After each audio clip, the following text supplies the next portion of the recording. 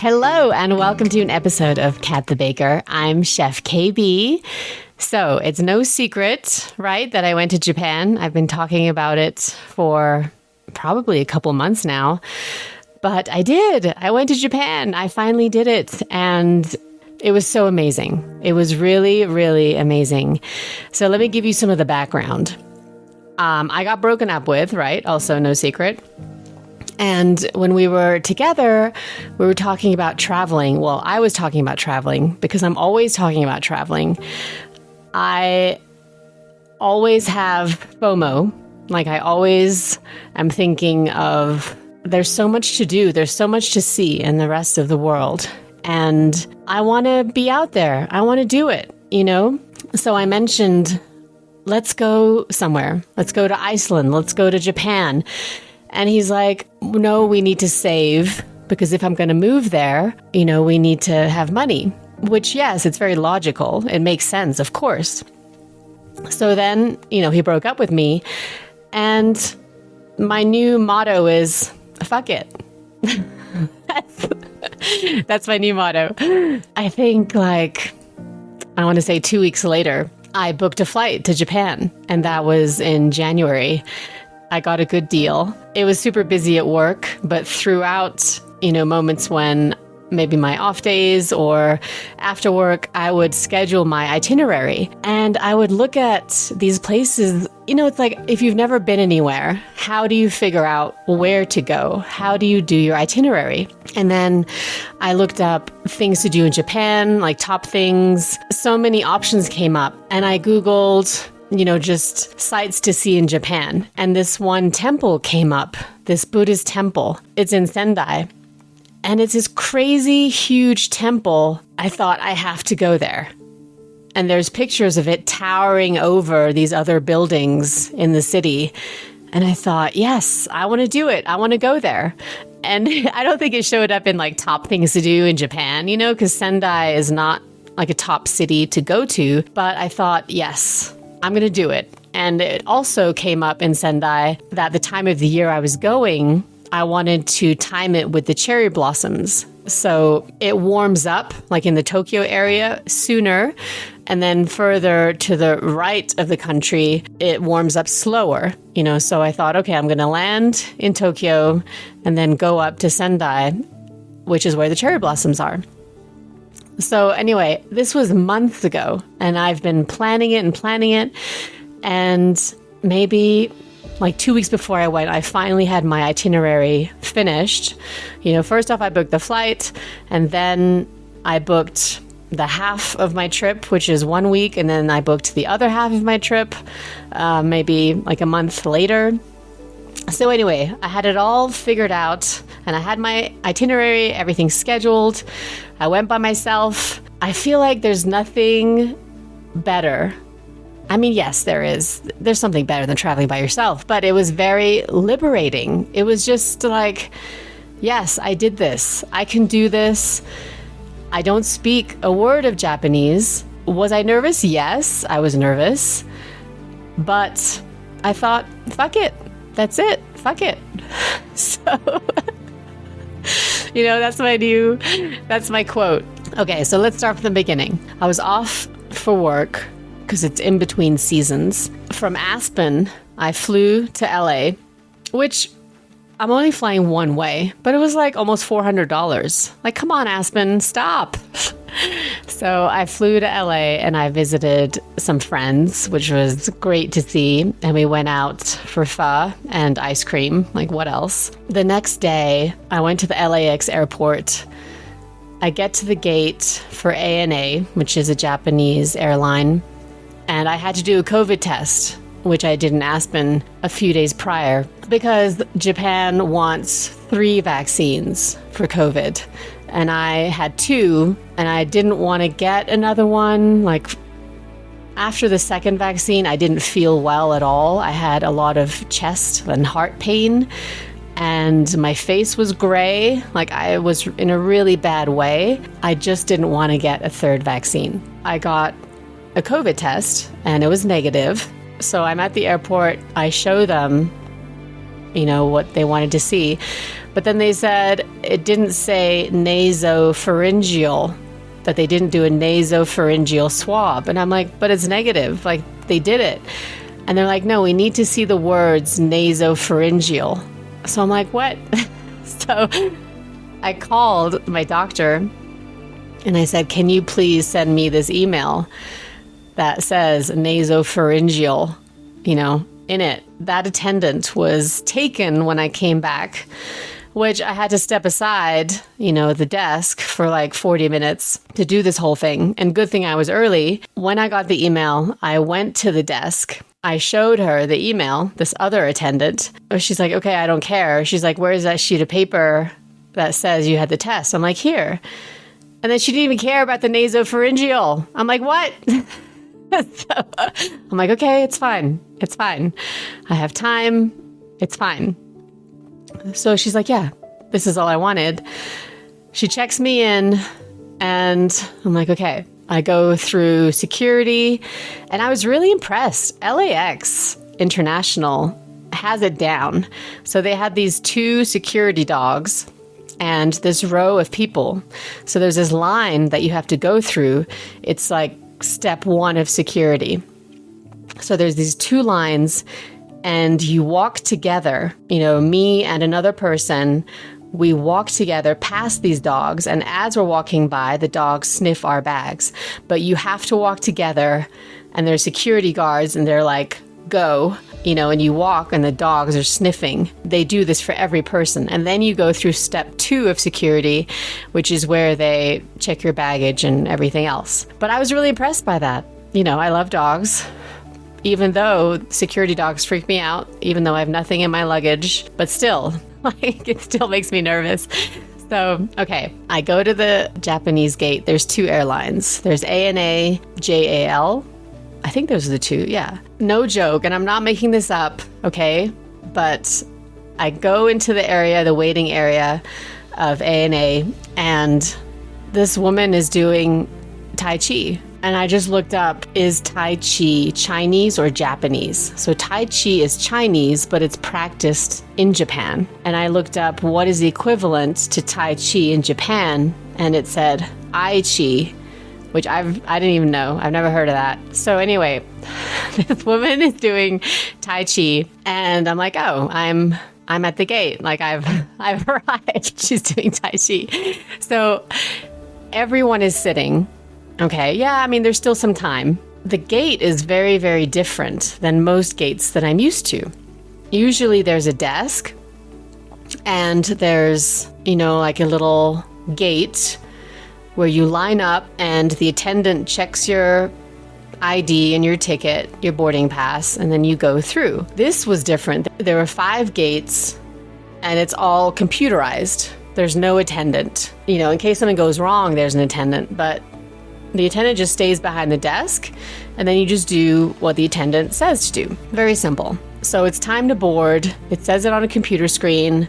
Time to board. It really does. It goes through zones, normal, but nobody's getting up. Like everyone's just sitting, and then it says zone 1. So only zone 1 gets up. Usually when it's time to board, 90% of all the people get up, and then they stand in this U shape around the boarding area, and everyone's just crowding everybody because technically if you're zone 3, you try to slide in with zone 2. I know this because I've tried to do it, but people do it all the time.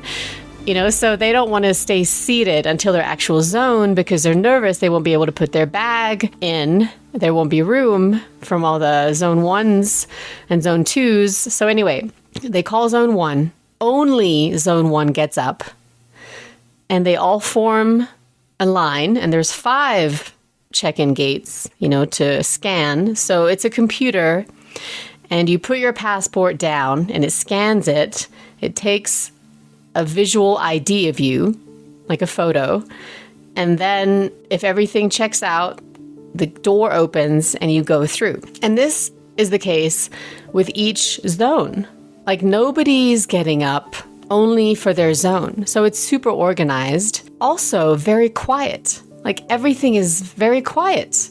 Usually people are talking, they're like, whatever. But that was the first kind of thing that I noticed. Organized and quiet. Those are the two words that really stayed with me throughout this whole trip. So I'm like the last zone.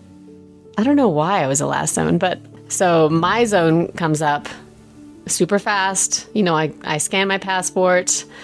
It takes a picture of me, the computer, and the gate opens. Usually there's this whole backup line. You're waiting to get on the plane as you go through the boarding gate. It's so organized that everyone's just, yeah, we're already on. So I get on the plane. I had a carry-on. I put that above me. And this is a Dreamliner. So a Dreamliner is a bigger model. So in the center, it has 5 seats. And I want to say 5. And then on the side, one side it has 3. And then the other side it has 3. Like it's bigger. There's no like shutters. I don't know what to call it. Like when you close the window, you slide down the plastic curtain, if you will. It didn't have that. It had a sensor below it. And then when you put your finger on it, it turns black. Which I'm like, what? I haven't seen that. And also, there's more space for your legs. Obviously I fly economy. And the flight was 11 and a half hours to fly there. And then it also had a leg rest, which you can push down. And of course, you have your own, screen. So I'm sitting. I'm not making this up, but I sit down. Everyone's already buckled in. Like I look around. I'm like, oh, everyone's ready. And I was in the last zone, but there were other people with me. But everything just happened really organized. And I know I'm not even in Japan yet, and I've been talking for like 10 minutes, but like I was so impressed with this whole thing. Okay, so I'm sitting, I'm buckled, like I just buckled in. 2 minutes later, the plane starts to move. And I'm like, what? Like, what is happening? Usually it takes like 30 minutes because they talk about all the safety. They talk about the weather, like everything, right? And then the pilot talks, and this didn't happen. Okay, everyone is just buckled in and the plane moves after 2 minutes. Okay. And then as the plane is moving, it's taxiing. And then there's a video that plays for safety. But it was so organized. I was so impressed. And next thing I know, I'm in the air. Like takeoff wasn't even, it was very smooth, I guess, because its model is just different. You don't really feel it like you do in the regular Boeing, like the 747. But before I know it, I'm in the air and I see LA from above.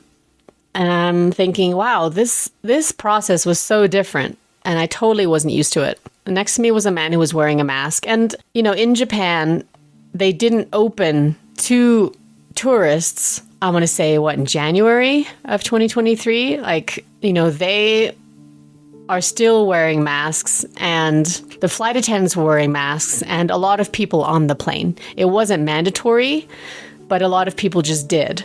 So the man next to me was sick. And I'm like, no. Like, why? Why is he sick? He was wearing a mask and he was old, like older. I want to say in his 70s, maybe 80s, like old. And he was sick. And I'm thinking, I guess I'm going to wear a mask because I don't want to get sick, right? That made me a little nervous because once when I flew to Switzerland, this was before COVID, the teenager next to me was so sick and he was coughing the whole time. And this, obviously, nobody was wearing masks then. And then I got sick when I first arrived to Switzerland, like a few days later, because of this whole flight, So now this man was sick next to me. So I pretty much watched movies the whole time. And everybody is so well behaved on the flight. Like nobody's being obnoxious. If a light comes on to buckle, people are buckled right away. Like, yes, it's common sense, but also they're just doing it. Nobody's telling them to do it. And everything was just as it should be. That's why they got to take off, so soon. And then, of course, the one person that has his seat back, he had to be told by the attendant, was like an American teenager who was being obnoxious. which I was like, ah. And also he was wearing pajamas. Like, I get it. You want to be comfortable on your flight. I don't know about wearing pajamas. Like, I think that, like, don't do that. And then the whole flight was just quiet. I don't know. It was, usually I don't really pay attention to that, but I noticed it so much. And as I was flying, I was thinking, I've flown a lot as a kid. And when my parents had their own business in England, they were busy. So my mom had a friend in Germany and she wanted me to visit her. So I flew alone and I was maybe, I want to say like 8, like I was pretty young. And I flew with British Airways and there was someone with me who basically brought me to the gate and everything. And I met the pilot, like, that was in the 80s. So back then, if you were a kid, that was a highlight. And you were flying alone, they said, do you want to meet the pilot? Do you want to meet the pilot in the cockpit, on British Airways? And I was, yeah. So they took me up front into the cockpit and I met the pilot and I saw all the switches and buttons and I was so impressed. Now that would never happen. Now everything's like a safety issue. And I thought about that on my flight. I'm like, wow, things have really changed. So I have to go to the bathroom. This is maybe after a couple hours on the flight. Sometimes airplane bathrooms are gross. If there's turbulence or the plane's moving and it's a guy peeing, you know what I mean. It's just not that clean. So I kind of hate using airplane bathrooms. And also, I have a problem. And I'm just going to share this, but I can't pee under pressure. I just can't do it. So if there's a long row of people waiting to use the bathroom and on the flight, this is the only one, I can't pee like on demand. I feel pressure if there's like all these people waiting for it, So sometimes I'll just let people go ahead of me. And it's really just, it's not because I'm being generous. It's just because I know it's not going to happen.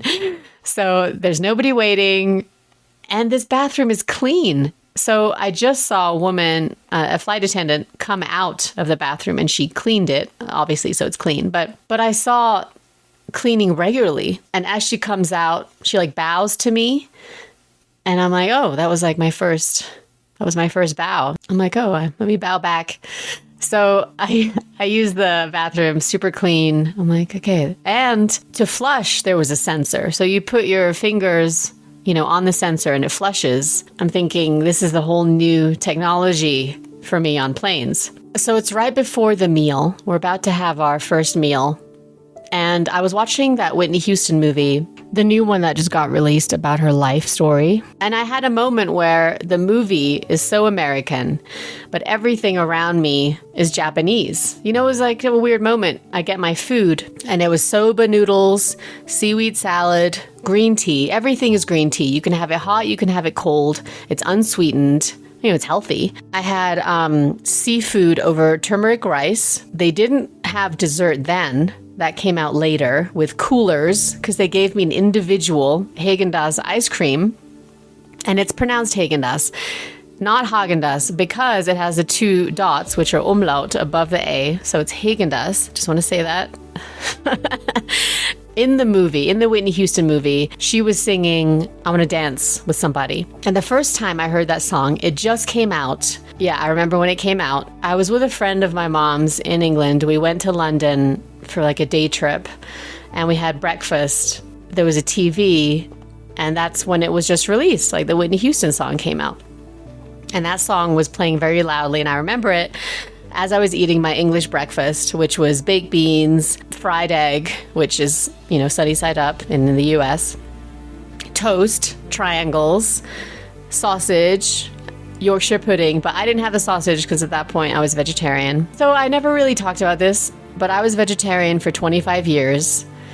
At age 10, as I said in a previous podcast, I decided to become a vegetarian. Yeah, I did eat fish. And what happened was in my 30s, my bones were aging faster than the rest of me. I did this whole bone density test and everything. And not every blood type, depending on what blood type you are and whatever else goes into it, genes, I guess. It's not healthy for everybody to be vegan or vegetarian long term. You need different forms of protein depending on what blood type you are. I'm O negative. Anyway, at age 10, I decided to become a vegetarian. And then for 25 years, I didn't eat meat. It's a long time. So yeah, my bones were aging faster and I started eating soup, like chicken broth. And after a month, I noticed I had more strength. Like I didn't feel like I was weaker or anything was different. But it was when I started eating the broth, and I would eat it maybe like twice a week, I did notice I had a lot more strength, which was super interesting. And I don't eat every form of meat. Sometimes it grosses me out. I'm put off by it. So anyway, I'm going off topic again, which I'm good at. That was when I saw the Whitney Houston music video. And now I'm seeing the Whitney Houston movie. And okay, so there's this quote in the movie that she says, I'm not being random because this all leads up to my trip to Japan. So let me just talk about that, because Whitney says in the movie, it's about love, the things we do to get it, and the things we do to keep it. And I feel like I could talk about that in another episode, because people do weird things, to be loved, to get love, right? And I feel like I've done that just to have a relationship, like in my 20s, I wanted a boyfriend. I wanted a relationship. I don't know if I intentionally changed myself, but I thought, if I'm a certain way, if I'm this way, then I'm more lovable or I'm more attractive to somebody. And then the things you do to keep it, you don't necessarily maybe speak your whole truth. You keep things inside. And basically, yeah, this is like my marriage, which that's another episode because I haven't really talked about that. I guess I've been avoiding it, but it really stuck with me what she said. So I'm having like revelations on this flight, deep thoughts.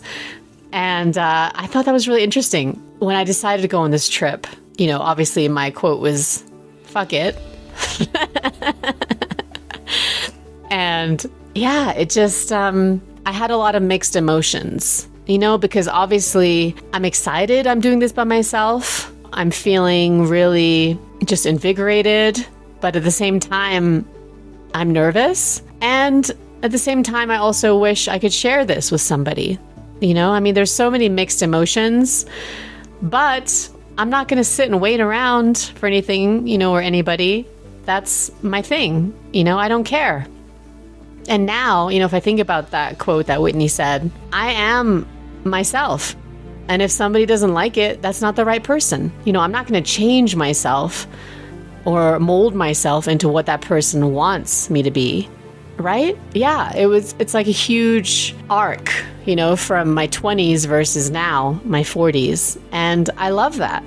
Like, I love that I don't care. And I wish I were like that in my 20s. Because if I were like that in my 20s, I feel like I would be so much further along now. Like, how would I have been now if I was so bold in my 20s? I think about that. But anyway, as I'm flying, I'm feeling a lot of joy because I just feel free. Not because I'm not in a relationship, whatever, but I can do what I want to do. And sometimes I was smiling like ear to ear, like just this huge smile because I'm super excited too. I don't know how I'm going to get to all these places in my itinerary that I've planned, but I'm going to do it. Okay, so we land. Everyone gets off very orderly. That's the theme, It's all about organization. So right before I left for Japan, it was maybe, I want to say, 4 days before, I looked up, like somebody told me to book the trains. And I thought, well, okay, I'll take a look. But then it suggested, so the major company for the train in Japan is Japan Rail. So it's JR. They advertise saying book unlimited rides, so for 2 weeks it was $400 and I was taking the train a lot. Trains are not cheap, but it included the Shinkansen, which is the bullet train, and it also included the local trains within the city. So I had no idea, I don't know, but I'm thinking, okay, yeah, I'm using the train a lot. Let me get this pass. So the thing with the pass is it has to be delivered to your door, and I have to take it with me. When I land in Japan, I have to take it to a ticket office, basically for tourists, because there's 2 ticket offices, one that was for Americans or English people, because they spoke English, and one that was for the local people. When you land, you take this pass to the ticket office, and then they issue you the actual pass that you're going to use for the trains. So I do that. I get a 2-week pass, $400. As soon as I landed, I was like, okay, I'm going to get this taken care of. Because that night I stayed at the airport hotel because I knew I'd be tired and just feeling strange because I didn't really sleep. It was 11.5-hour flight, but I watched like 3 movies. And also a movie that I watched on there was To Leslie, and I don't know if you've seen it, but I was just crying the whole time. But it was really good. It was an excellent movie. The ending was good, so that's all that matters. We land, and the signage is excellent. So like the airport is connected to the train station, and then there's all these shops in there. There's all these levels of shops. And that's a typical thing in Japan. Everywhere you have a bunch of levels going down. Usually you have like the train station, and then below that is a subway, but everything's very clean. Everything's very organized. Everything is signed and labeled. And, even me not speaking Japanese, it didn't matter. It was either Japanese or English. Those are the 2 languages. And then there's signs for ticket office. And there's a really long line. Flights had just landed, and everybody did the same thing. They got this pass. So I waited in this line. It took about an hour. Like, it was a long line. And also issuing these passes takes some time because when you issue them, then you make a reservation. The next day, I was going to Sendai, and I thought, okay, I need to get this straightened out now so that tomorrow I have no issues, because I don't know how long all this is going to take, which I'm glad I did because this line took a while. They issue me this pass and I make a reservation. So the thing is, you take a bullet train for basically rides that are out of the city, so the airport is in Narita, which is like 40 minutes away from Tokyo. And then Sendai was 2 hours. So anything that's, I guess, more than an hour, you would basically take a bullet train, which is called the Shinkansen. I made a reservation, and each train has maybe like 6 to 12 cars. 2 of those are for non-reserved. So now I have this pass. I can go on any train, and it can be, I don't have to have a reservation, but I'm not guaranteed a seat. So if it's really busy, I might have to stand in the non-reserved car. So I made a reservation. I have a seat and everything. I'm like, okay, I'm set. I'm staying at the airport hotel, and I don't know where to go. So I go to, there's an information, and she says this platform for the buses, which is right outside, this number. So there's this big coach. It's filled with people from England, Australia, US, pretty much. Okay, they load all the luggage, and then we drive for like 10 minutes, and then we're at the hotel. And it's a quite large hotel. I want to say it had like 18 floors. Everywhere I went to hotels, they wanted a copy of my passport. They just show me which level, which room. I go up to my floor. I open the door. Hotel rooms in the US are quite large in comparison to Europe and Japan. Rooms are quite compact and small, but this room was a good size. And this is the thing that is everywhere in Japan. You have a bidet toilet, so each toilet is high functioning. It's like a smart toilet. So it has all these buttons. So there's a button there's a woman on it. That is like the bidet for woman parts. And then there's a button with a butt on it, and obviously that's, for the butt. So, and at first I was like, oh my God, it's a bidet. So I'm thinking, great. And then I noticed the bathroom has all these additions. Like they have portable brush, they have a face scrub, toothpaste, toothbrush, like everything is there and it's ready, which I was really surprised by. Like here in the US, you get maybe makeup remover, shampoo, conditioner, and soap. You don't get like a portable hairbrush and like a face scrub and like you don't get all these kind of add-ons, right? I'm like, oh, this is cool. And I'm tired, but I'm also excited. They're 13 hours ahead time-wise. So it's pretty much the opposite, of the US. In LAX, in the airport, I got this. It's called Dream Water. And basically, it has higher levels of melatonin, and you're supposed to drink the whole bottle. It's not a big bottle. I shower, and I noticed the water pressure is excellent. Like, it was super strong, and I'm like, wow, this is amazing. And I thought maybe it's just this hotel, but it's everywhere. It's just excellent water pressure in the showers. I use the bidet. I just feel like, I know this is maybe a weird thing to talk about, is toilets, but I was so impressed with Japanese toilets. I was like just super clean all the time. And and when you don't feel good down there, like if you're walking a lot, if you're hiking a lot, you're sweating, whatever. It makes a big difference to have these bidet toilets. And it's just like fresh, because the thing is, every toilet was like that. It's not just in this hotel. So I'm thinking, oh, it's just this hotel. No, it's every toilet, everywhere you go, every public toilet, it's all bidet everywhere, which I was so impressed by. And they're all so clean. Okay, more about that later. All right, so I'd take this Dream Water. 10 minutes later, no joke, my eyes are like starting to close. Like I'm feeling really tired. I'm like, oh, it's working. So I set the alarm, because my train leaves the next day, not super early. Like I planned it really well. So I take this Dream Water. I wake up pretty early, because obviously the time difference is so much. So I wake up and I decide to go have the hotel breakfast. I go downstairs. There's this huge buffet, and I'm so interested to see everything they're offering. It's traditional breakfast, Japanese style, which is fishball soup, soba.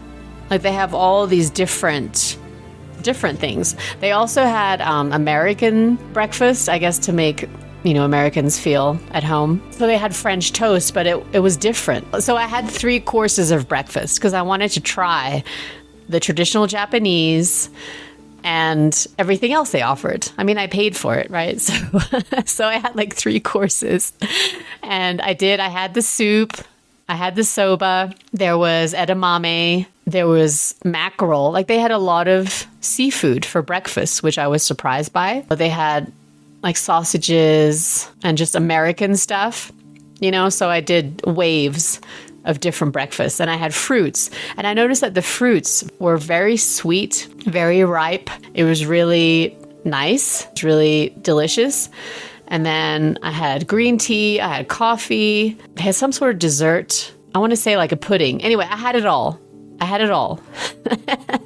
And I checked out. I took the coach back to the airport because that's also where the train station is. So I go to the platform, and it's a little bit confusing. There's a lot of different platforms. You have the local rail, you have a subway, and then you have the bullet train platforms, the Shinkansen. I would just keep my eyes open for Shinkansen and like follow that, but I had to change trains. So I had to take the train from the airport to Tokyo, and then from Tokyo, I had to switch trains and go to Sendai. And that's where things got a little confusing, where it wasn't easy, because in Tokyo, the train station is so huge. I got a little confused just where to go. And there's so many people, and you kind of follow the wave of all these people, and then you end up somewhere completely different. But I was so surprised by the Tokyo train station. It was so nice.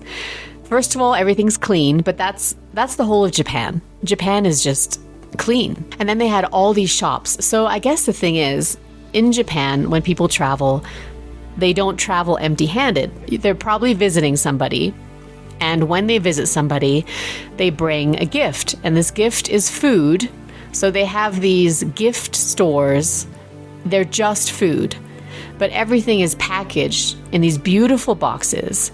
And you see, like they give samples, like you can see what's in the box. And it's not real food. It'll be like some plastic look-alike, but so that way you know how it's being presented and what's inside. But the type of food they give, it looks so good. So I'm thinking, yes, I want to buy it all for me and try it.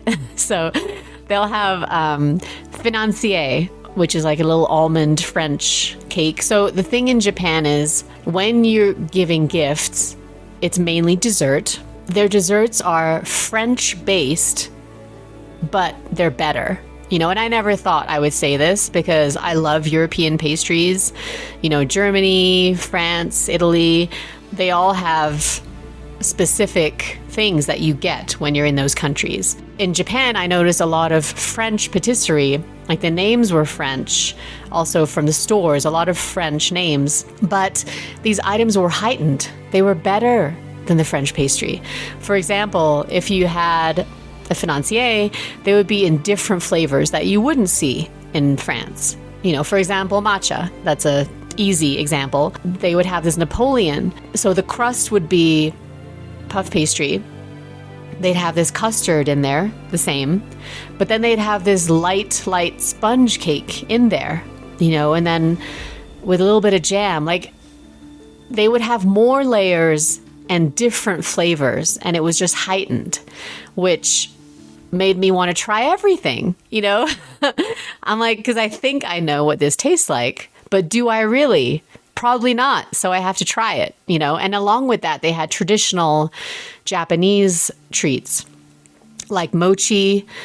Like here we know mochi ice cream. Like you have the mochi skin and then you have the ice cream. But there they have all just the mochi with mostly either like a matcha paste or a bean filling. But the mochi itself was so fresh and it was so soft. Like it was much, much softer than we know here. Obviously it would be because it's made there. It doesn't have to be imported, you know? So I wanted to try everything. And I feel like I was eating so many desserts. First of all, that's my job, right? I deal with desserts. And everything looks so good, you know? And I felt like this dessert detective. I had to try everything. Meanwhile, I was getting full. Everything was just so good. I went into this Japanese bakery and everything was prepackaged, which I've seen in New York, you know, that type of bakery, because they have a lot of like Japanese, Korean style bakeries, but they have French names, you know, which that's what got me kind of thinking, oh, this is the same in New York. But that's how it is in Japan. You know, everything's prepackaged and then you grab a tray and tongs and you just pick what you want. I'm picking like 6 things because I'm like, oh, I don't know this. I have to try this, you know? And meanwhile, it's just me. Like, when am I going to eat this? I don't know. I'll figure out a way. Don't worry. So yeah, I go into this bakery and I get all these different things. And then they have this market. This is all in the train station. Like, I was so fascinated by the Tokyo train station. If ever I didn't know where to go eat, I would go to the train station because the food there was excellent. Like, you had all these little restaurants and they were tiny. Like, you might have 10 tables, you know, everything was super small and there were always people waiting. So you knew it was good because they were Japanese people. So for lunchtime, they would go from their offices in Tokyo to the train station and eat in the train station. So you knew it was good. I see this little market and it has all this sushi, all this sashimi. It has these like tofu rolls stuffed with rice, but it's not just rice. You know, it's like a tofu shell, but it has different flavorings. Like, they have a sakura flavor, which is cherry blossom flavor. So I'm like, yeah, I'm going to get that. They have matcha flavor, obviously, you know, so I have to try all these different things, but it's not just filled with rice. The rice has different things in it. So, for example, I didn't know, because everything was written in Japanese, I didn't know what was what. So I'm like, okay, I'll just get 2 of each. So the sakura had a little fish on the inside, you know, mixed into the rice. The matcha had like mushrooms, like tiny mushrooms. And I noticed that the rice wasn't falling apart. The rice was perfect. So I'm on the train and I'm eating so many different things. But other people are eating too, so it's fine, you know, it's safe. So now I'm jumping to the train, but hold on. I have to find the right platform. First, I have to find the Shinkansen, which I find, and then you go through with your ticket. There's no barricade. You know, you go through the ticket machine, you put it in, and it comes out the other end. and you just walk through. If something is wrong with your ticket, or if you don't have the right ticket or something, and you walk, then the barricade comes out. You know, there's no barricade to begin with. Like in New York, like the turnstile, you can't do anything, you know, if you don't have a ticket, right? Like you have to go through the turnstile. So it's the same in Japan, but there is no turnstile. There's nothing. You just walk through. But if you walk through without a ticket, then this turnstile comes out, you know, and kind of blocks you in. And then this red light comes on and it alerts the person at the desk who's taking care of everything. So it's interesting because people in Japan, they do the right thing. They're not looking to steal, or they're not figuring out a way to beat the system, which I feel like is always a thing in the US, you know. I had this pass, but I made this reservation on the train. So I put the ticket through and it comes out the other end. So you keep the ticket, but on the actual train, there's no person checking if you have a ticket because you have to keep your ticket. Like you can't get in without a ticket. You know what I mean? So there's no way. So you don't need a person on the train checking if you have a ticket or if you have the right ticket. And then you keep your ticket. So when you get off the train, there's another turnstile, but technically not. You just walk through and you put your ticket that you just used in again to exit. You know, so if something's wrong, like let's say you had a reservation, but you went a stop further, then you have to pay extra. So then if you swipe your ticket through and you're not where you said you would be reservation-wise, then you have to go and pay the rest of the fare, if that makes sense. So you always had to keep your ticket after the actual ride and get it out, which I didn't know at first. I'm like, what do I put through here? So I just did that and I'm like, okay, now I know. I'm still on the platform. So there's these people and they start lining up for each car. So if you're in car, 1, there'll be this sign that says 1, and on the platform, it'll be painted, start lining here. So now there's all these lines forming and everybody does it. Like here on the platform, you just stand anywhere, right? And the train arrives and you kind of cluster and you get in. But it's not like that there, okay? So the train stops at exactly where it says it would stop, like where it was painted on the platform. It's going to stop right there. And then that's where the line is. First of all, I'm doing everything wrong. I'm eating a cream puff, which were amazing, because I have to eat my 6 things that I bought, right? So I'm eating them on the platform, and they don't do that. They don't do that in Japan. You don't eat in public. You don't eat when you're walking. You don't eat by the train station. There, they only eat when they're sitting, and it's designated that you can eat. Okay, so you don't walk and eat. And also, there's no trash cans anywhere. I ate, and then I have to walk around with this trash. Obviously there's a trash can on the train, but there's no other trash cans. I noticed that, and it's interesting because everything's so clean, but there's no trash cans, right? But it's only, they do what they're supposed to do when they're supposed to do it, which blew my mind. Okay, so I'm lined up, I see they're lining up. I'm like, oh, I need to line up. Okay. And then on my ticket, it says which car, which seat. So I go to that seat and there's all these pictures of things that you should or shouldn't do, on the train. And the first thing I noticed is silence. Silence. You should be quiet everywhere. That's what it says. It doesn't say that, but it says there's a person talking with an X through it. Okay, so don't talk. And then there's a computer with a keyboard and it with an X through it. You can be on your computer, but it says to type quietly, have your noise off, wear your headphones. And then there's the speaker on the train. It says everything in Japanese and then in English. It mentions all the stops. So I'm alert because I want to make sure I'm on the right train. That would be a nightmare, but everything's correct. And then it says, please be quiet. Please respect the people around you. And I'm thinking, oh, this is the thing. This is the thing. Respect and silence. It's not about you. In the US, it's about It's about the individual. It's about yourself. Like, it's selfish. The US is selfish. And Japan is not like that. It's respectful. It's be considerate of those around you. You know, I think those are big words, like respect and consideration. This little girl, she's like a couple seats ahead of me, and she turns on her phone and she turns on Instagram. And right away, this music video starts. And her dad looks at her. He gives her like this deathly stare. And she's like all of a sudden panicking to turn off the sound on her phone, you know, and maybe the music was playing for a second. That was intense. You know, no, nothing loud. Everyone is quiet. And I saw babies. I saw a couple of like Japanese babies. How do they get them quiet? I don't know, but everything was quiet. I put my luggage above my seat, and just doing that was loud because everything was so quiet. And then the conductor walks through and he just checks on each car, make sure everything's good. He doesn't talk to anybody. He just walks through like slowly, you know, and at the end of each walkthrough, he would bow. And nobody cared, like nobody's looking at him. I was watching, you know, because everything's different. And I was so intrigued by that. You know, he just walks through, he bows, like out of respect, and he goes to the next car. And he does this in each car. And nobody's interacting with him. It's just what he does. So I'm on the bullet train. It's going super fast.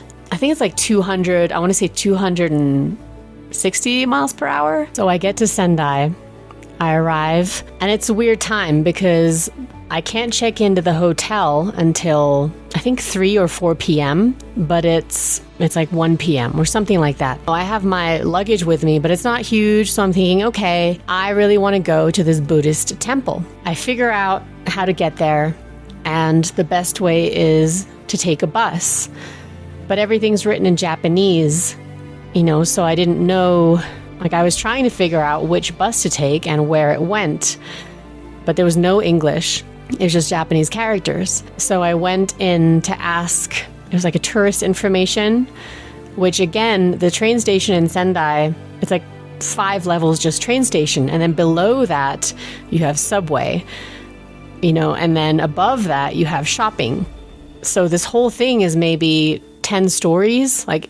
And then if you go further up, there's a food court, which are always amazing. And then you have massage chairs, which I thought was funny. And they weren't just regular massage chairs. They looked super comfy. So anyway, I went to this tourist information, and then she explained how to get there, which was great. I take the bus, and it was interesting because I get on, you know, where the bus driver is, and I want to pay. And he's like, no. I'm like, what? Is it free? He's like, no. Like, no. And then he said, just, you know, sit down, but, you know, gesturing because he can't speak English. So I'm like, I have no idea. And then this woman on the bus just shows me. So in the middle of the bus, you take a ticket, you know, not where the bus driver is, but what we know as the exit door. That's where you get the ticket. So in Japan, you enter the bus from the middle of the bus and you take the ticket. And then when you leave, you put the ticket into the slot and it tells you how much to pay. And then you leave where the bus driver is. Usually it's like a set fare. It's not like the train or the subway where depending on which stop you go, it's more or less, you know, money-wise. But the bus is pretty much a set rate, and it's using coins. It's maybe like $2 or maybe even less. You know, so everything in Japan, going into it, I thought it would be expensive. You know, I was looking at like some resort hotels because I work for Marriott, so I'm thinking maybe I'll get some hotels at a good rate. No, they're all super expensive, but they're resorts and they're out of the way. So I didn't go with Marriott. I went with other hotels, like Japanese hotels, because they were a fair rate. I wasn't there for the hotel. You know, I was there to see the country. So I was always out. I was only at the hotel to sleep. I didn't go crazy on hotel rates. You know, so I thought based on the resort, based on the Marriott resort, I thought the country's going to be expensive.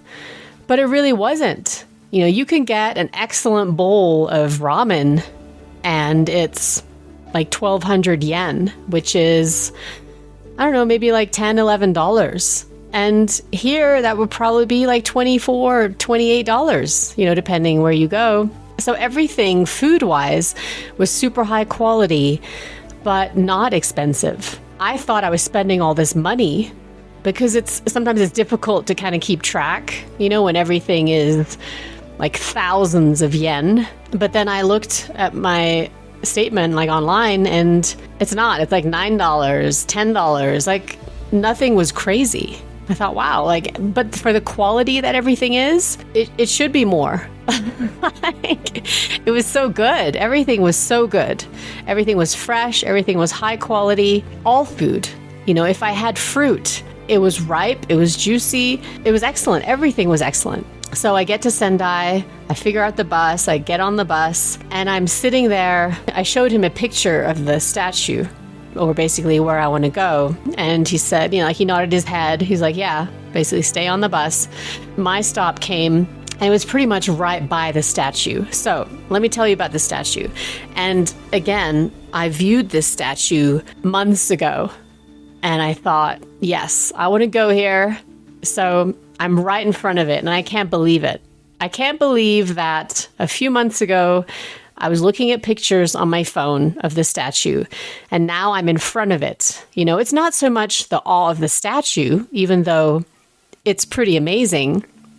It's the fact that I saw this picture, and it's somewhere completely different on the other side of the world, and now I'm in front of it. You know, it's like I just felt so accomplished. I felt so proud of myself that, wow, like I did this. I figured out a way to get here and now I'm here, you know?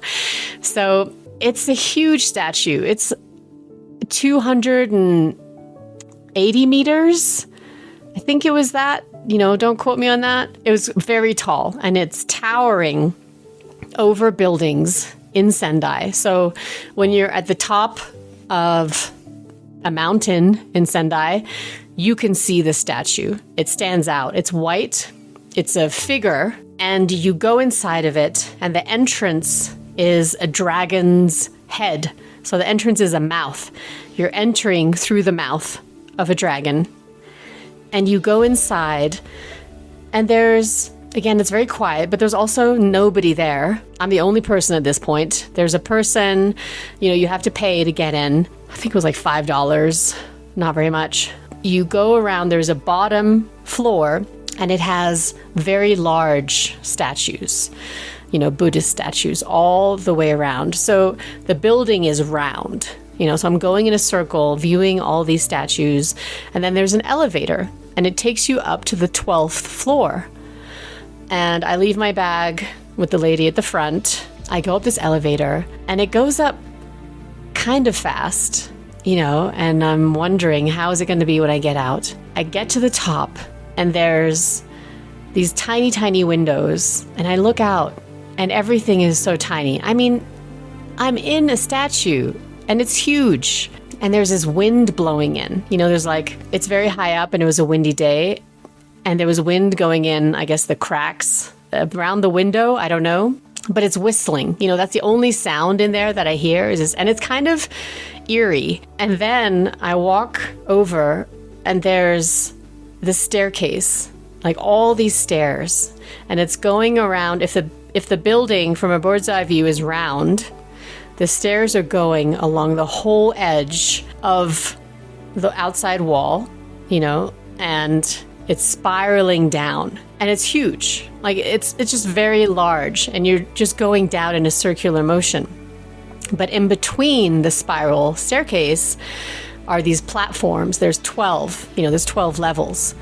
So there's 12 of these platforms in the center of the building, and it's like this tower, you know. So from where I am, from the top of the stairs, I can look down all the way to the first floor. But in the middle of this, there's all these small statues, all these small Buddhist statues, and there's a slot below them, and you can write letters, you can write wishes, prayers to anyone that you want, and they're all different gods, you know, for different purposes. And there's 108. I go on each level and I can't believe it. It's so quiet in there. There's the whistling of the wind.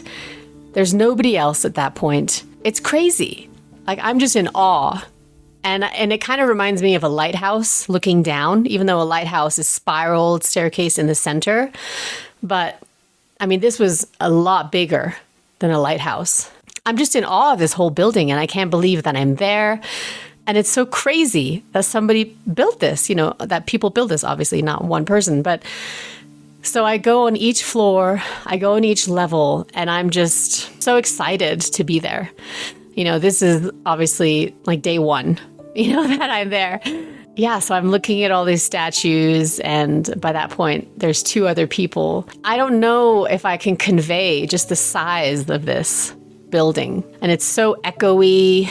Everything inside of it is just, I've never seen anything like it. So I leave, I'm there maybe, I don't know, an hour and a half or something. I take pictures, I walk around the statue, because even from far away, it looks really cool with all the Japanese buildings. It's just so beautiful, so I take the bus back. I find my hotel.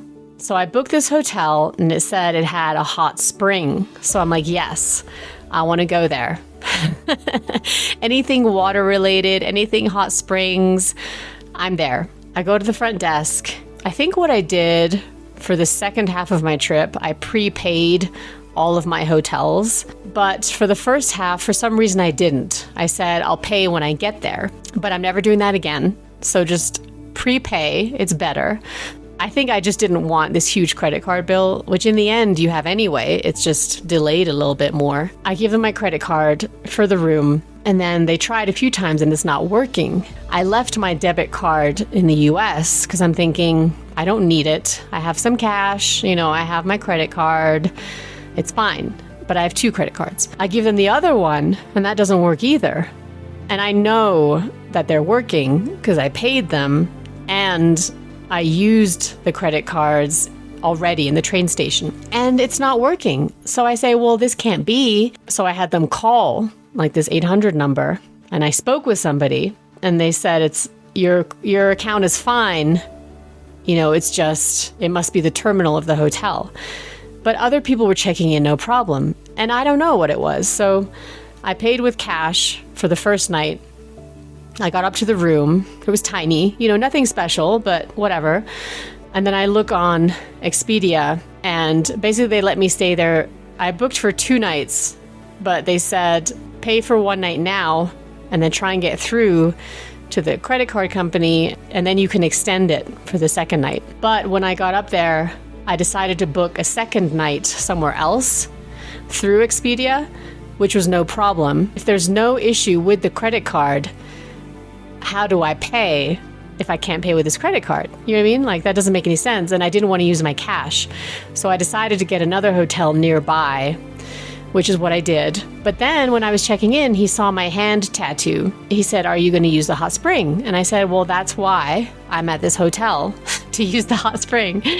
Because what happens is you have a robe in your room and you put it on, you go down, they give you this code that you can enter into the hot springs room, and there is the hot spring, and that's a whole other story. So he says, you cannot enter the hot spring because you have a tattoo. And I say, I don't understand. Like, why? And his English is kind of broken. So we can't have these huge conversations. I said, is it for religious reasons? And he's like, yes. And I looked it up later, and it's basically like disrespecting your body, and their gangs have tattoos. I did see some people with tattoos, mostly in Tokyo, not very many people. So it's kind of looked down upon. So if you have a tattoo, they don't want you going in the hot spring. And obviously he saw my tattoo right away, but I wouldn't have known this otherwise. And he said, you can have this cover up tape and put it on your hand, which I paid for. I'm like, okay, but that's lame, right? Like, it's fine if I cover it up, that's fine. Because I thought, is this water so pure that a tattoo will ruin it or something like that? Like from a different viewpoint, but it wasn't that. So I'm like, okay, I will cover it up. So I'm in the room, I put on the robe, and I cover up my tattoo, which is a weird cover up because it goes up my finger. And anyway, I'm like, okay, but I have another one on my other arm, so I cover everything up. I go down, I do wear like a bikini, and there's nobody else there. So it's just me. I feel like I shouldn't have covered up my tattoo, but okay, I did. And then I go in there, and you have to shower first. You have to wash yourself first. And there's a little stool with a hand shower and a mirror. So you sit on this stool, and it's a tiny stool. It's maybe, I don't know, like 8 inches tall. Like, it's really not tall. And you sit on it with a hand shower. You shower everything off. You're supposed to like scrub, shampoo, body wash, like all this stuff. You have to like do a deep scrub. Only then can you use the hot spring. And I know by kind of looking at other people, but I'm like, okay, there's nobody else here. I'll just do it. So I wash myself, and it's separate. So there's one for women and one for men. And I go into the hot spring, super nice. Like, there's rocks. It's like indoor, but there's rocks surrounding it. Very, very hot. So I'm hanging out there, and then there's a sauna. It's a small sauna. It's the hottest sauna I've ever experienced. And I go into saunas all the time. But this sauna, I don't know, it was like 200 degrees. Like, it was so, so hot that my nose was like burning. And inside, there's all these towels, because if you sat on it, everything would burn. And weirdly, you know how everything's about silence, but in the sauna, there's a TV, and it's behind glass so that it doesn't melt. And it's playing this Japanese Wheel of Fortune kind of game show. And everybody's like, laughing and kind of yelling high pitch, like, da da da, like, and I'm like, what? Like, what is this doing here? It's so weird. So anyway, I'm trying to relax in the sauna with this game show. And it's so hot. It's so hot that afterwards there's this very, very cold bath, and you go in, that cools you down. And then there's another hot spring outside. But so I'm in Sendai, I'm in a city. Like, Sendai is a very large city, so you can't see the city, but it's outside. They made it pretty with like plants hanging, and there's a fence, but you can kind of hear the outside a little bit, like some traffic. But I'm kind of burning up at this point, and I'm so hot, that there's a chair, and I'm just sitting out there, and I'm kind of like falling asleep a little bit. And then this woman comes out, and she's naked, and she goes into the hot spring. And then I realized, I need to be naked. How American of me to wear something in the hot spring. So yes, you're not supposed to wear anything when you go to the hot spring. You're supposed to be completely naked.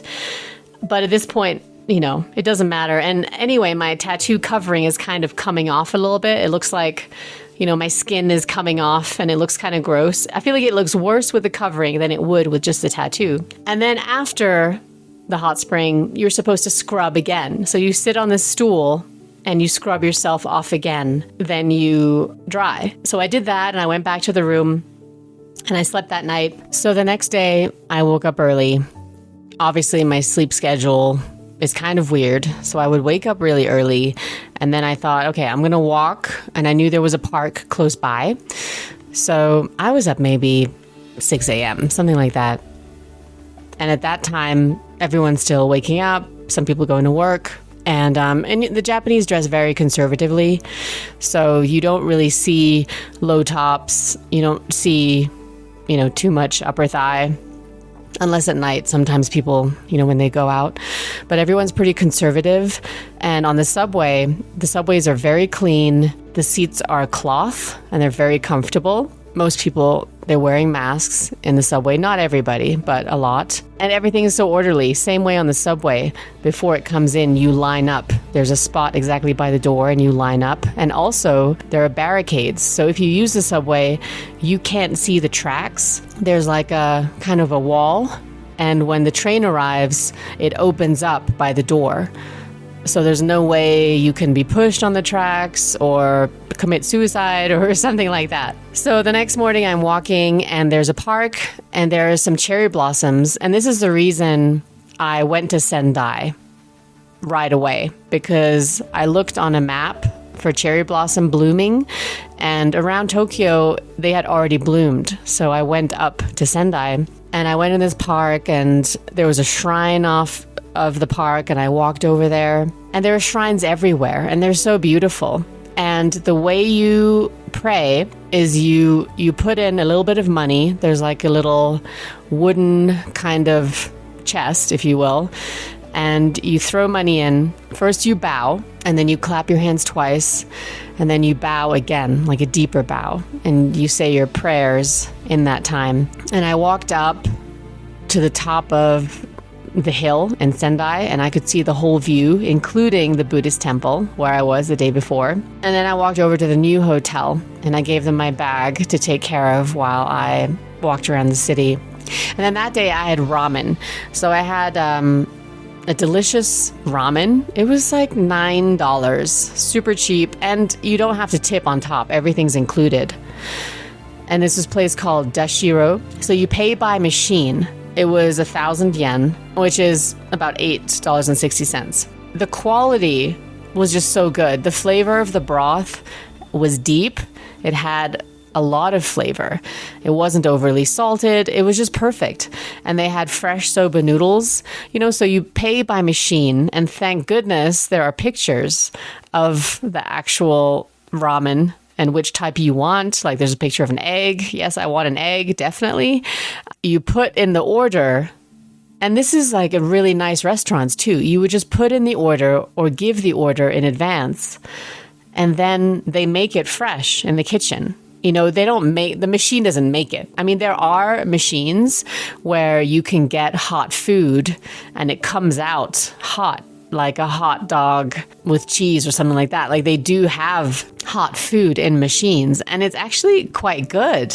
Like, I know it sounds gross, but all the food I had, even at a 7-Eleven, I started getting obsessed with 7-Eleven. Their snacks are amazing. Like, I could just live off of snacks. Their cream puff, first of all, I started to get addicted. I had to have one every day. It's not a regular cream puff. The sponge, like the shell around it, is so soft in a delicious way. It's not as soft as mochi, but I think it is made with glutinous rice flour, so the texture is just so different. And then what it's filled with, it's fresh, it's creamy, it's a creamy custard, and it's not fake. It doesn't taste fake. Everything just tasted fresh, even though it was from a 7-Eleven. And the type of bread they have are it's milk bread, and it's very, very soft. And they would make their sandwiches at 7-Eleven, and you can just buy them, off the shelf. And the bread is so white, and they cut off the crusts, and I started getting obsessed with the egg salad sandwich. It's nothing like gourmet, but it just tasted really good, So if I went for the day, I would walk around and go to temples, or sometimes go a little bit outside of the city. I would make sure to go to 7-Eleven and get snacks. All the snacks were good. I would probably get like 6 snacks, and of course a green tea. That's healthy. Every day I would, get a green tea, and I like that it wasn't sweetened. Which the last day I was in Sendai, I took the local train, and I went to a shrine called the Shiogama Shrine. And I didn't even know this was in Sendai. So what I did was I went to so many places that it was hard. I had a basic itinerary, and then once I got to that city, I would look up what I wanted to do, or when I took the train to get to that place, I would then research what is there to do, because on the trains there's free Wi-Fi. Everything is free that you need. They don't try and make extra money off of anything. So in the train and the subway, there's free Wi-Fi, and then also free bathrooms everywhere. Like, it's not like in New York sometimes, or in a big city, where you feel like you have to pee for hours because you can't find a restroom. It's not like that in Japan. And when you go to a restroom that's public, it's always clean. I don't get it. I just don't get it. And they're all bidet restrooms. So there'll be a sticker. It'll say how to use the toilet. Because us Westerners, I guess we don't know. Well, apparently we don't know, because when I use a public restroom here, it's gross. You know what I mean? Like, there's always pee on the rim, and I'm like, because people don't sit. In Japan, it'll say how to use the restroom. It'll have pictures of, a stick figure standing on the toilet, and then with an X through it. And then there'll be another stick figure with a person sitting on the toilet, and there'll be a check mark, and it'll just have all these pictures. So everybody just sits on the toilet. And the cool thing is, I'm a little bit weird, and apparently it's not just me. I thought it was just me, because when I'm in a public place to pee, I can't pee on command. I know I've touched on this a little bit. And you're like, okay, I don't need to know that. But the cool thing is, in Japan, they have a privacy button. So if it's too quiet, you press this button, and then this whole wildlife scene comes on. There'll be a forest. There'll be birds chirping. It's not weird, because everybody does it, so you're in your own world. And then, so when I first pressed this button, like, at first, I went in and it played automatically. And I thought, wow, like, that's cool. I can totally, pee with this. And and then it stopped. And I'm like, oh, no. So then I saw, privacy button. And I pressed it. And that's when the whole wildlife scene started again.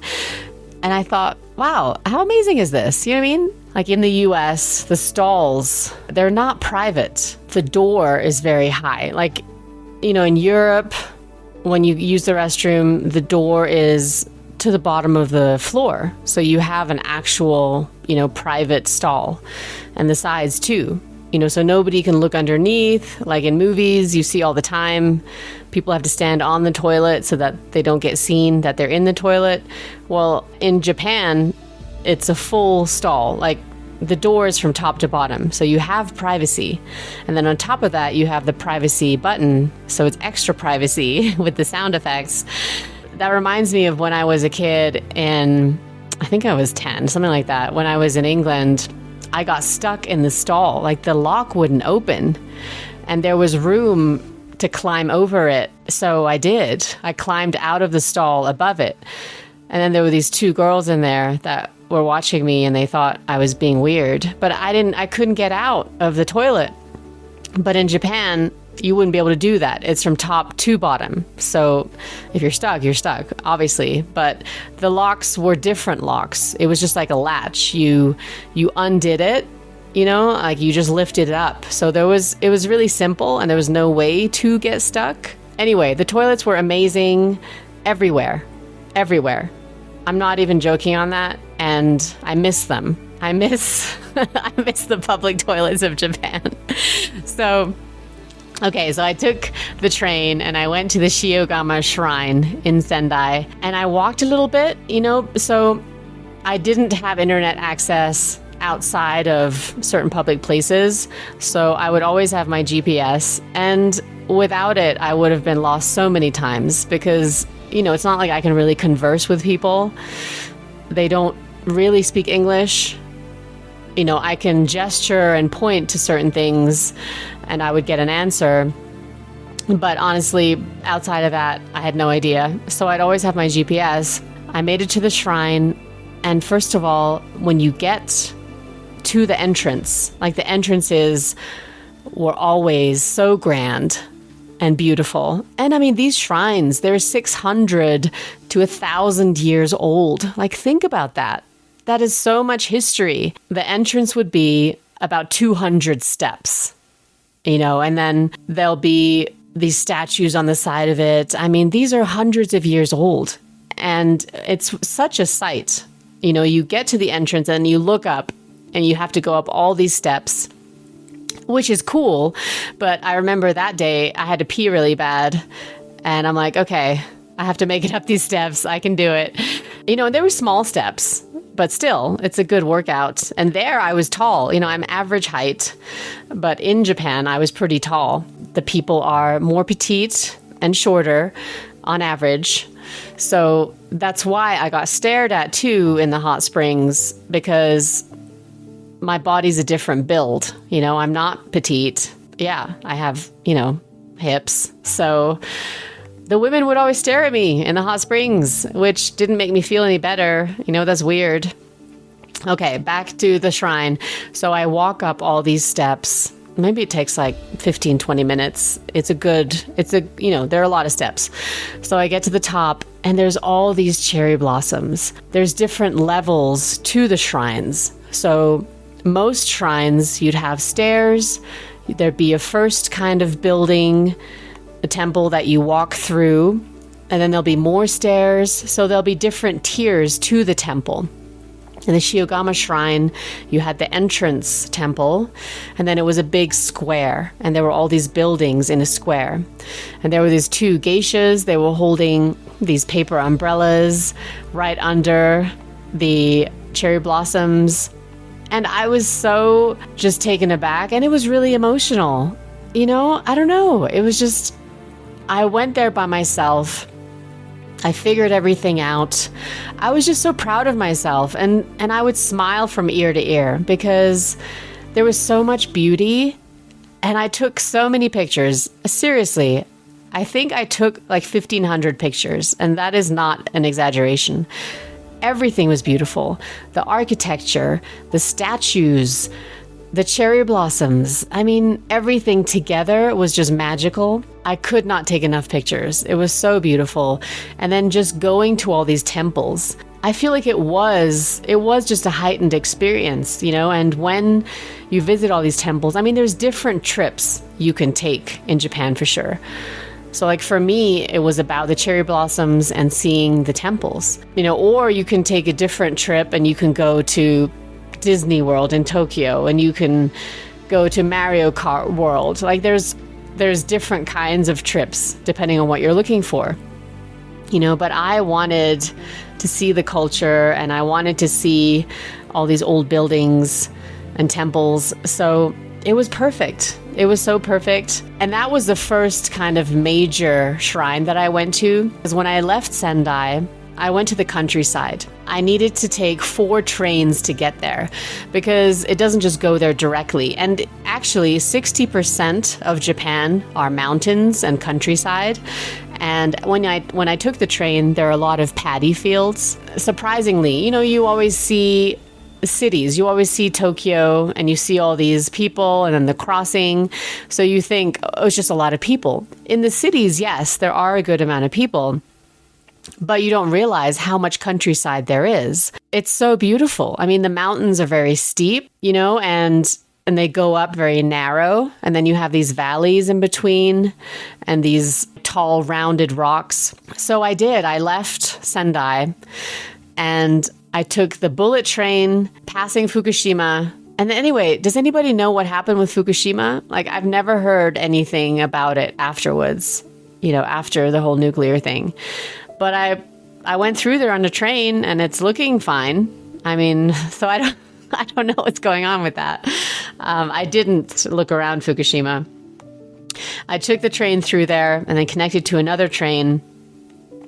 And then I had to go on a small public train. And then that took me to the countryside. And I stayed at the hotel in Kinugawa, which is right by a suspension bridge, which I crossed and then did like a little hike. There were waterfalls. The air was so clean. It was beautiful. And I have a waterfall thing. I love waterfalls. So if I see any sign for a waterfall, I'm going to go there. And there were a lot of waterfalls in the area, just really beautiful views. And I checked into my room. It was a traditional Japanese room, which means basically sleeping on the floor. Like you have a futon, and it was a little thin, but I was just by myself in the room. So there was another mattress in a closet. So I took that out and put it on top of my other futon. So it was a double mattress. And that was actually comfortable. But I had this beautiful balcony with all the views, and then I could make my own green tea. But what was funny is that because it was a traditional Japanese hotel, you could wear a traditional robe and walk around the whole hotel with this robe. And this was also a hot springs hotel, which is why I booked it. And again, I still had some of that tape to cover up my tattoos, because as I walked into the hot spring, I wore the robe and everything, and you have to take off your shoes right away. But when I walked in, there was a sign that said no tattoos, so I'm like, okay, I will cover up my tattoos. I went after dinner, so it wasn't very busy. And again, there were a few women, and they stared at me oddly. And this time I went naked. And again, women and men are separate. And this was a larger hot spring. So you had 4 different pools, 1 cold pool, super hot sauna. Again, the saunas are just so hot that the inside of your nose burns. And then there was a pool outside with multiple rocks, and you could just kind of sit there. And I'm not saying it's not nice to do stuff naked. It's very convenient because you don't have anything dripping like your swimsuit. Everything just dries, right? So it's very convenient in that regard. But it's just weird because when you go in, you undress and you put everything in a basket. There's no like changing rooms or anything. It's just open, and then all the women are undressing and they're putting their stuff, in individual baskets. And then you go on this stool and you scrub down with a shower head, using the shower head and a scrubber and soap. And it's all open, so where you scrub is right next to the spring. So everything is just open. Everybody can see everybody, and yeah, I'm self-conscious. I was raised in England. My mom was always walking around naked at home. Like, she was just very comfortable walking around naked. And that was so embarrassing for me. And that she just did that. And then being raised in England, they're more prude, and I think they're probably more open in England even than in the US. They seem as if they're open. You have to be careful with everything, with being naked, with showing anything. Yeah, it's just different. Because I remember in Germany, we would go to these public pools. I was like 9, 10, my brothers were a bit older, but we all went as a family to the sauna section and the steam room section, and everybody was naked. And there'll be older men, younger girls like me, and now looking at it, that seems weird. I mean, I was like 9, 10 walking around naked, and there were like 40, 50-year-old men. Like in this part, it wasn't separate, men and women. It was all one, which now, is that, should older men be walking around naked with these young girls in there? Like, I feel like that's a thing in the US. That would never happen. And obviously it didn't happen in Japan. I'm just saying, So anyway, I was just thinking about these things when I was naked in this hot spring in Japan. The whole thing was really nice. I was just self-conscious. And then I had bought some sake, and after the hot spring, I went on my balcony and just sat on the balcony in my robe drinking sake. That was great. I love sake. I don't really drink. And when I do, I just like the taste of it. I enjoy sake. And what was great there is that there's so many kinds. In the US, you can get a pretty good selection of sake, like different ones. And when I was in Switzerland, there were like 2 kinds. It was very hard to find. It was only in the main city. And that's it. So the US, in regards to that, you have a large selection. But in Japan, you have a giant selection. There was literally in the supermarket 6 shelves, all for different kinds of sake. I mean, for me, I love going to grocery stores when I'm in different countries. And I was in this grocery store for probably an hour and a half just looking, and they had amazing sushi in grocery stores. It was like really high quality. They had fatty tuna, the salmon, all different kinds. And they had different kinds of fish that I'd never even heard of. And it was all fresh. And so as I was talking earlier, there you cannot eat as you're walking, in public. So even at the grocery store, if you buy something that you want to eat, they have a seating section. So you can sit and eat what you just bought there, and you can connect to Wi-Fi for free. But they always provide for the customer so that you can eat. You don't have to go outside and eat it outside. They don't want you to do that. You're not supposed to in the culture. So yeah, I would go to the grocery store sometimes for lunch, and it was so good. So I'm going to have to stop it here because I have more to say. I'm only like a few days in. I did all these other things coming up. This is Japan part 1, and then the next one I'm going to continue. It was an epic trip.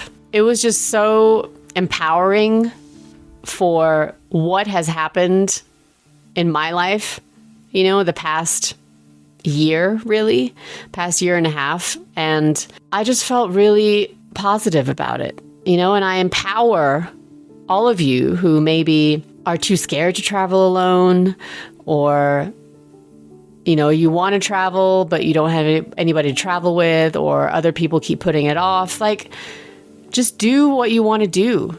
Don't wait for anybody. Just go and do it. It's so empowering.